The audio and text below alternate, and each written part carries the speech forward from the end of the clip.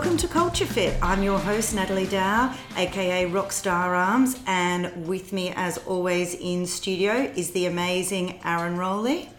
Wouldn't say I'm amazing, but I'm here as well. Today we're going to be demystifying a few things that seem to be getting spoken about in gyms across Asia, and also as a topic of dinner table conversation. There's definitely two standout things that everyone is speaking about, and that is intermittent fasting and ketosis, two things that involve food. So Aaron, let's start with intermittent fasting, or IF as it's more widely known. What is it? Well, IF, I think from where I first learnt about it, there was a young Swedish guy named Martin Berkham, and I think he's the one that sort of whether you'd like to say it or not, it introduced us all to IF and what you can do with it in the fitness world. I think before that, you mostly had, not to say hippie type people, but people that were in this, vegan or longevity type community that were doing this sort of thing. And then Martin was the one that introduced to me for sure that we could use this in fitness to help us get leaner, and he claims to perform better. Whether that's true or not, it's hard to say. And the theory behind it is you eat for so many hours and then don't eat for so many hours. Yeah, that's it. Well, there's a standard template of 16 hours of not eating, and you get an 8-hour window in which to consume all your calories. There is some talk that it's better for women in particular to do 14 hours or less, so slightly less than a guy. But I mean, everyone's a little bit individual with that. And during that 8 hours, it's not a free-for-all of eat as many calories as you can. Unfortunately, I don't think any diet is a free-for-all. Everyone always promises that we can do that, but it just doesn't seem to happen, does it? No, unfortunately. I know the likes of Tim Ferriss and Joe Rogan talk about IF a lot, and they've probably brought it to the forefront for the general public. Yeah. And a lot of athletes have tried it at all. But, what are the benefits? There's one that always springs to mind, and that's, cell regeneration. Yeah, so when they talk about autophagy. I'm not sure if I'm always pronouncing that correctly. There's a few ways to say it. It's basically that when you're in the middle, towards the end of the fast, your body's needing this protein. So what it's doing is the cells, when they regenerate, there's a little bit of this cellular damage, and that the body actually eats that cellular damage for the nutrition. And that they say is helping us to avoid the cancer and all these other illnesses that we can get. So I mean, from all looks of it, it looks like it's really can be a benefit to us. And suitable for everyone, or as all diets, not suitable? We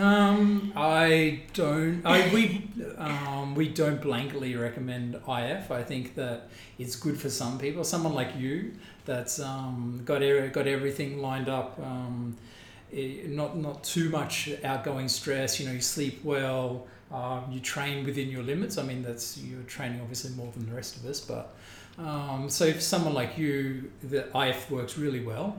Someone that's working too many hours, they got a little bit of stress at home, maybe they're not quite eating properly. IF might be an extra stress on top of that, and it could backfire and just really destroy the person. Yeah, I mean, I'm obviously a massive fan. I follow the 16-8 rule every day. Yeah. Well, it works well for you. Yeah, right? Yeah. And from an energy level point of view, I mean, I can fast for 16 hours and run 18 kilometres, no problem at all. So I don't find it messes with my energy levels. But again, that's me personally. And then there's some people that, I know do a 24-hour fast once a week. Yeah, there's a few ways to do it now, isn't there? And I think they have that 5-2, which is the 2 days of limited calories. So it's 500 calories a day, and I think the Australian CSIRO or something came up with that one, and that seems to work well for a lot of people. or then you have the once a week fast, or the IF would be the main ones. Some people still do the longer fasts, and I think that every now and again it probably is healthy for your body. People have been doing it since the dawn of time. Most religions have some form of fasting in them, and there's probably a reason why that fasting is there. It must have been some benefit. I mean, and I think, the hours, so the 8 hours of eating, if we're working on the 16-8, that's adaptable, isn't it? So for me, I choose 8 a.m. to 4 p.m. and don't have a social life after 4 p.m. and don't go out to dinner with friends. I have no friends. But other people will choose, 12 p.m. till 8 p.m. if that suits them. That does seem to be better for a social situation. Yeah. Yeah. And I think the original guy that I learned it from, again, Martin Berkham, he was the one that said, do it later in the day so that you can be normal. Yeah.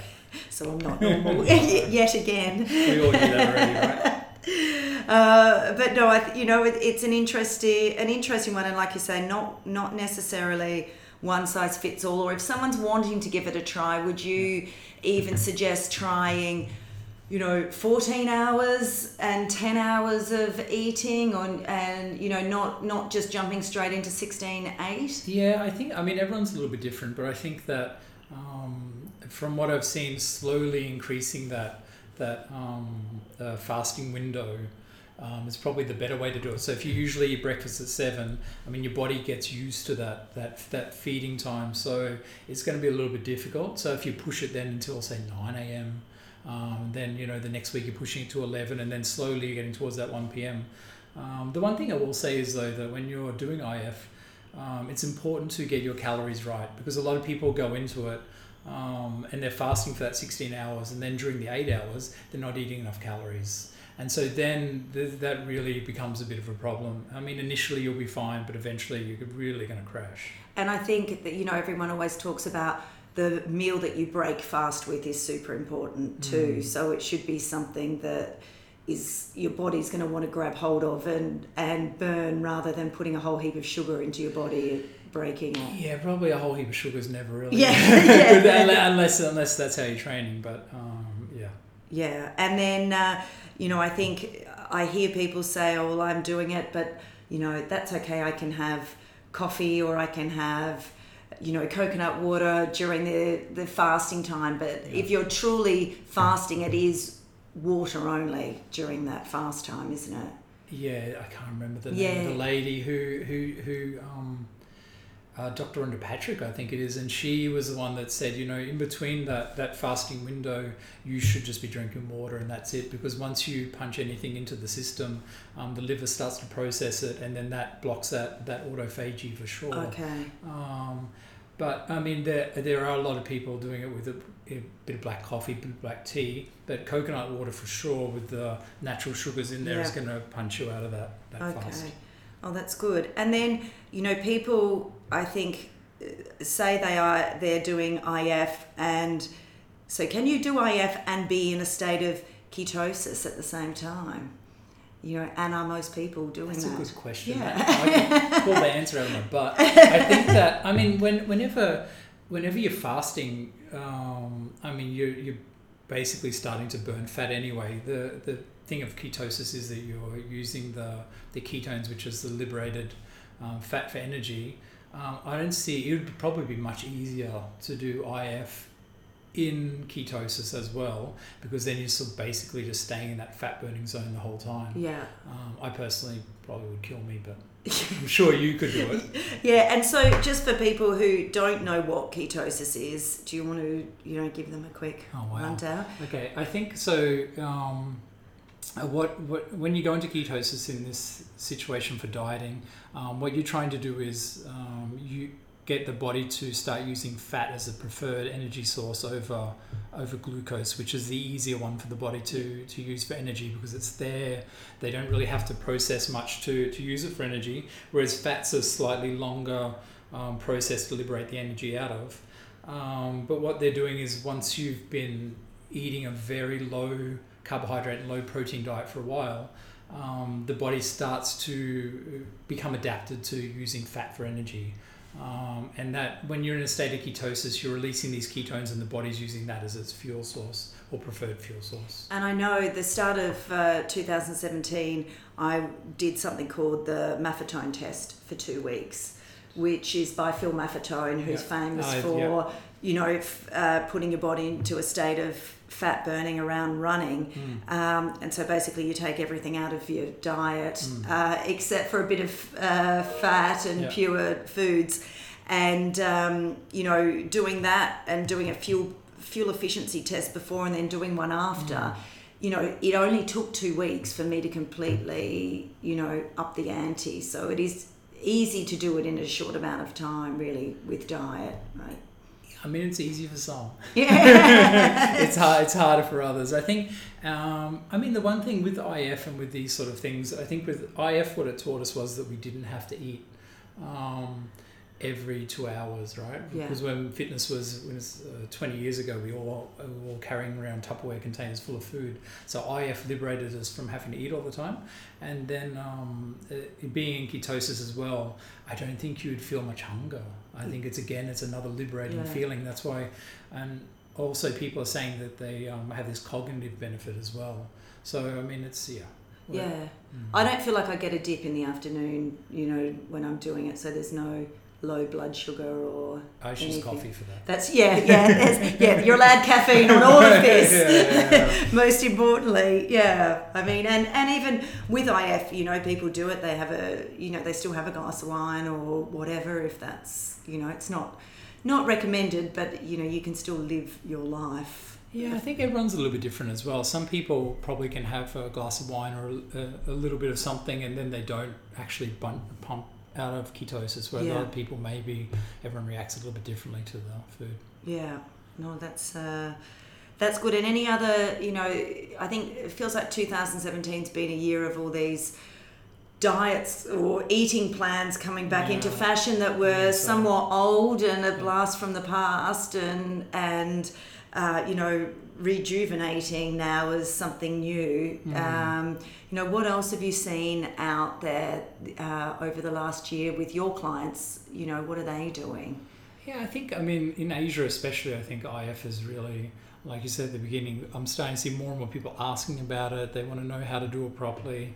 And there's still a lot of people that just don't understand it at all. They're like, fasting is going to be bad for me. I'm going to lose all this muscle. I don't think that from the client point of view, I've seen too many people want to get into ketosis or even really understand what it is. People are still just starting to get into paleo and gluten-free, I think. Yeah. And do you think, we're both into the unconventional medicine book at the moment, and, they talk about things like gluten in there, and that, it's actually not that bad, and we don't all have an allergy to it. It's just overuse and in different forms. So, do you think people overreact to things like gluten? I think that everyone's a little bit different, and that you should try and see what works best for you. I think the blanket.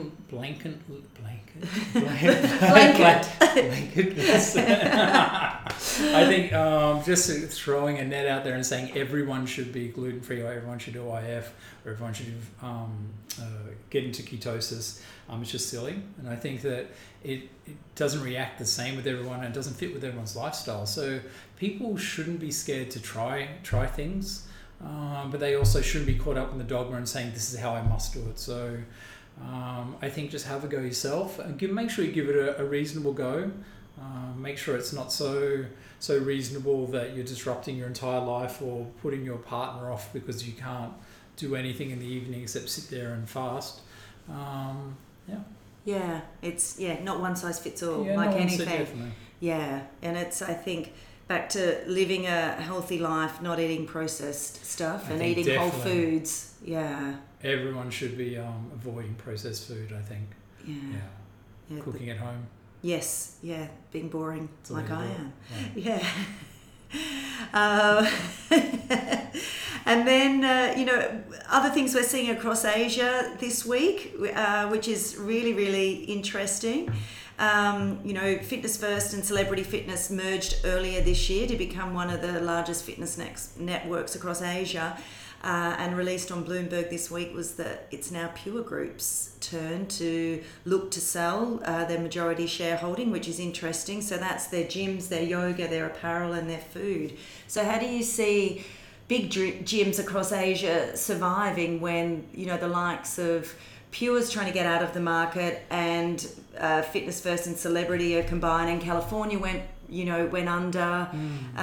It's an interesting time for fitness in Asia. Yeah, it is. And I think that, Fitness First already sold off most of the stuff in Europe, and I think only kept the UK as far as I can remember. And I think we're just starting to see now all these boutique gyms popping up in Asia.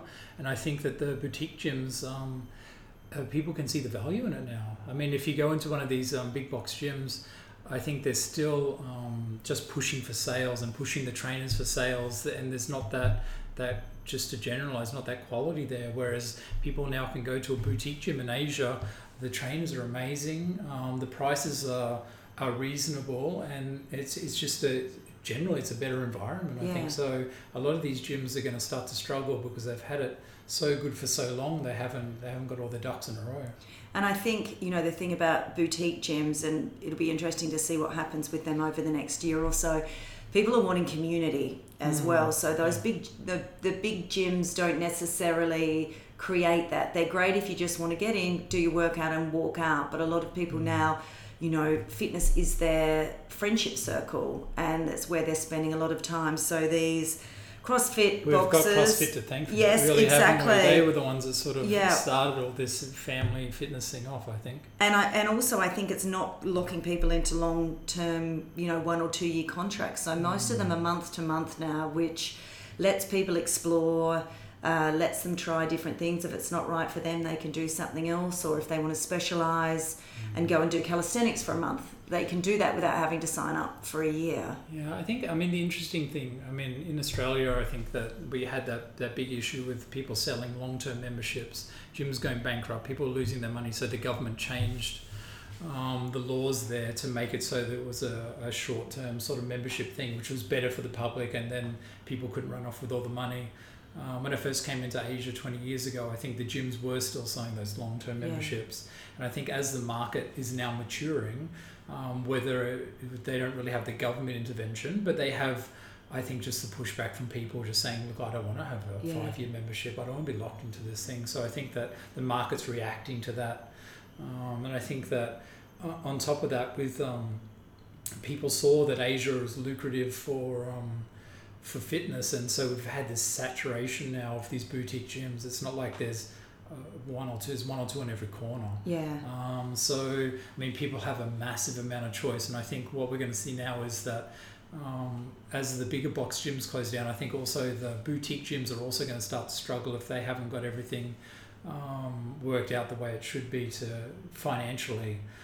So it'll be interesting to see where the market goes in the next few years. Yeah, and I think even from you've got the in-person stuff, the boutique gyms, the larger gyms, but then you've got online fitness programs growing at a rapid rate as well. Yes, come and visit mine. I have mine.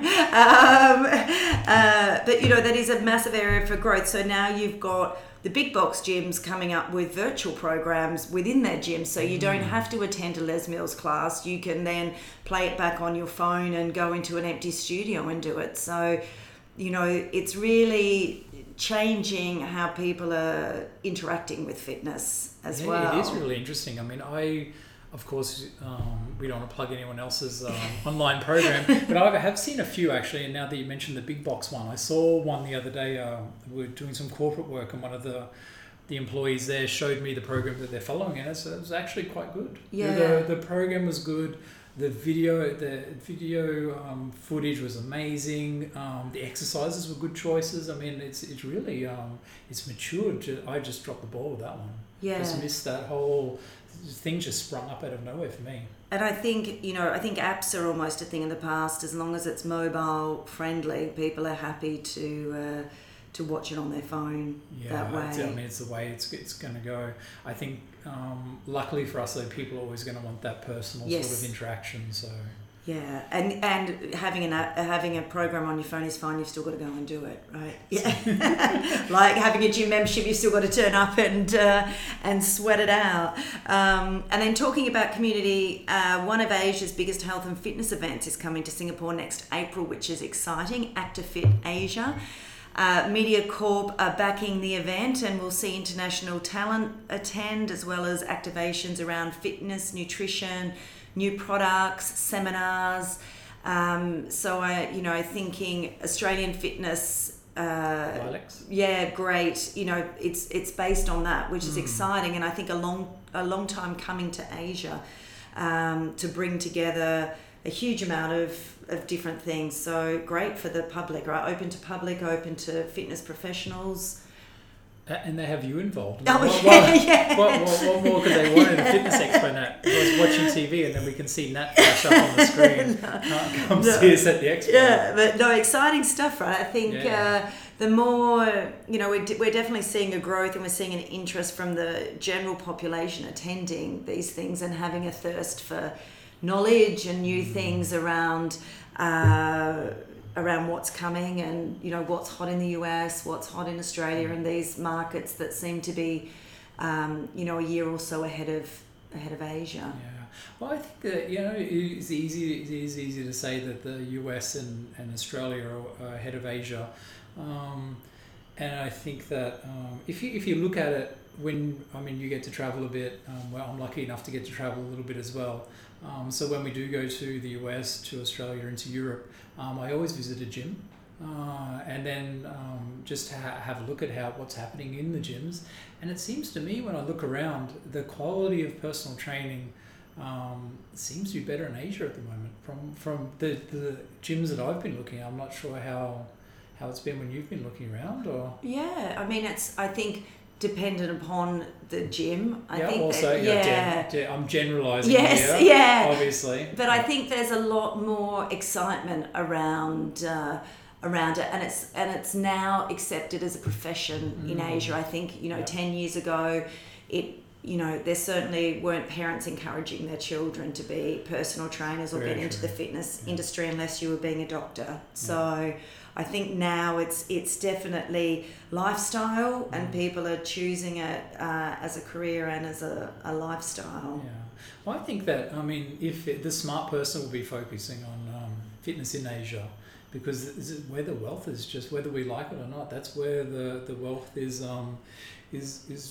funneling into, and the people there, they're hungry for exercise. Like it's not a developed market, it's a maturing market, and people are just starting to want to embrace fitness. So the people that are there at the crest of that wave, they're really going to do well, I think. And I think you see even the likes 2 weeks ago with Spartan Obstacle Race, they had the largest children's race in the world held in Singapore. Yeah. So, that's almost an oxymoron that, that it's happening here, but it's quite amazing that we're seeing this growth. Advantaged population, right? That parents are happy to pay $50 for their children to go and run around a 1 or a 2 kilometre obstacle course. So very, very interesting, and interesting to see for race organisers coming into this part of the world what else they can do, because I think we're almost oversaturated. Every weekend there's at least 1 or 2 runs on. So again, they have to at some point either combine or drop off because there's only so much wallet share that people can spend. Yeah, and hopefully the quality will just keep improving as well. Yeah, it's a consumer's market, right? Yeah, at the moment it is. Yeah.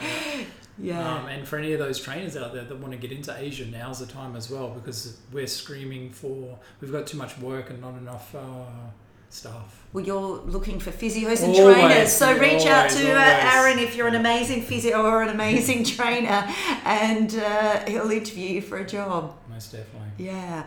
Anything else that you wanted to finish on with highlights of Asia this week? No, I think it's good. I think you touched on everything. Yeah. Great. All right. Well, thank you very much for joining us, everyone. That will be a wrap from Culture Fit this week.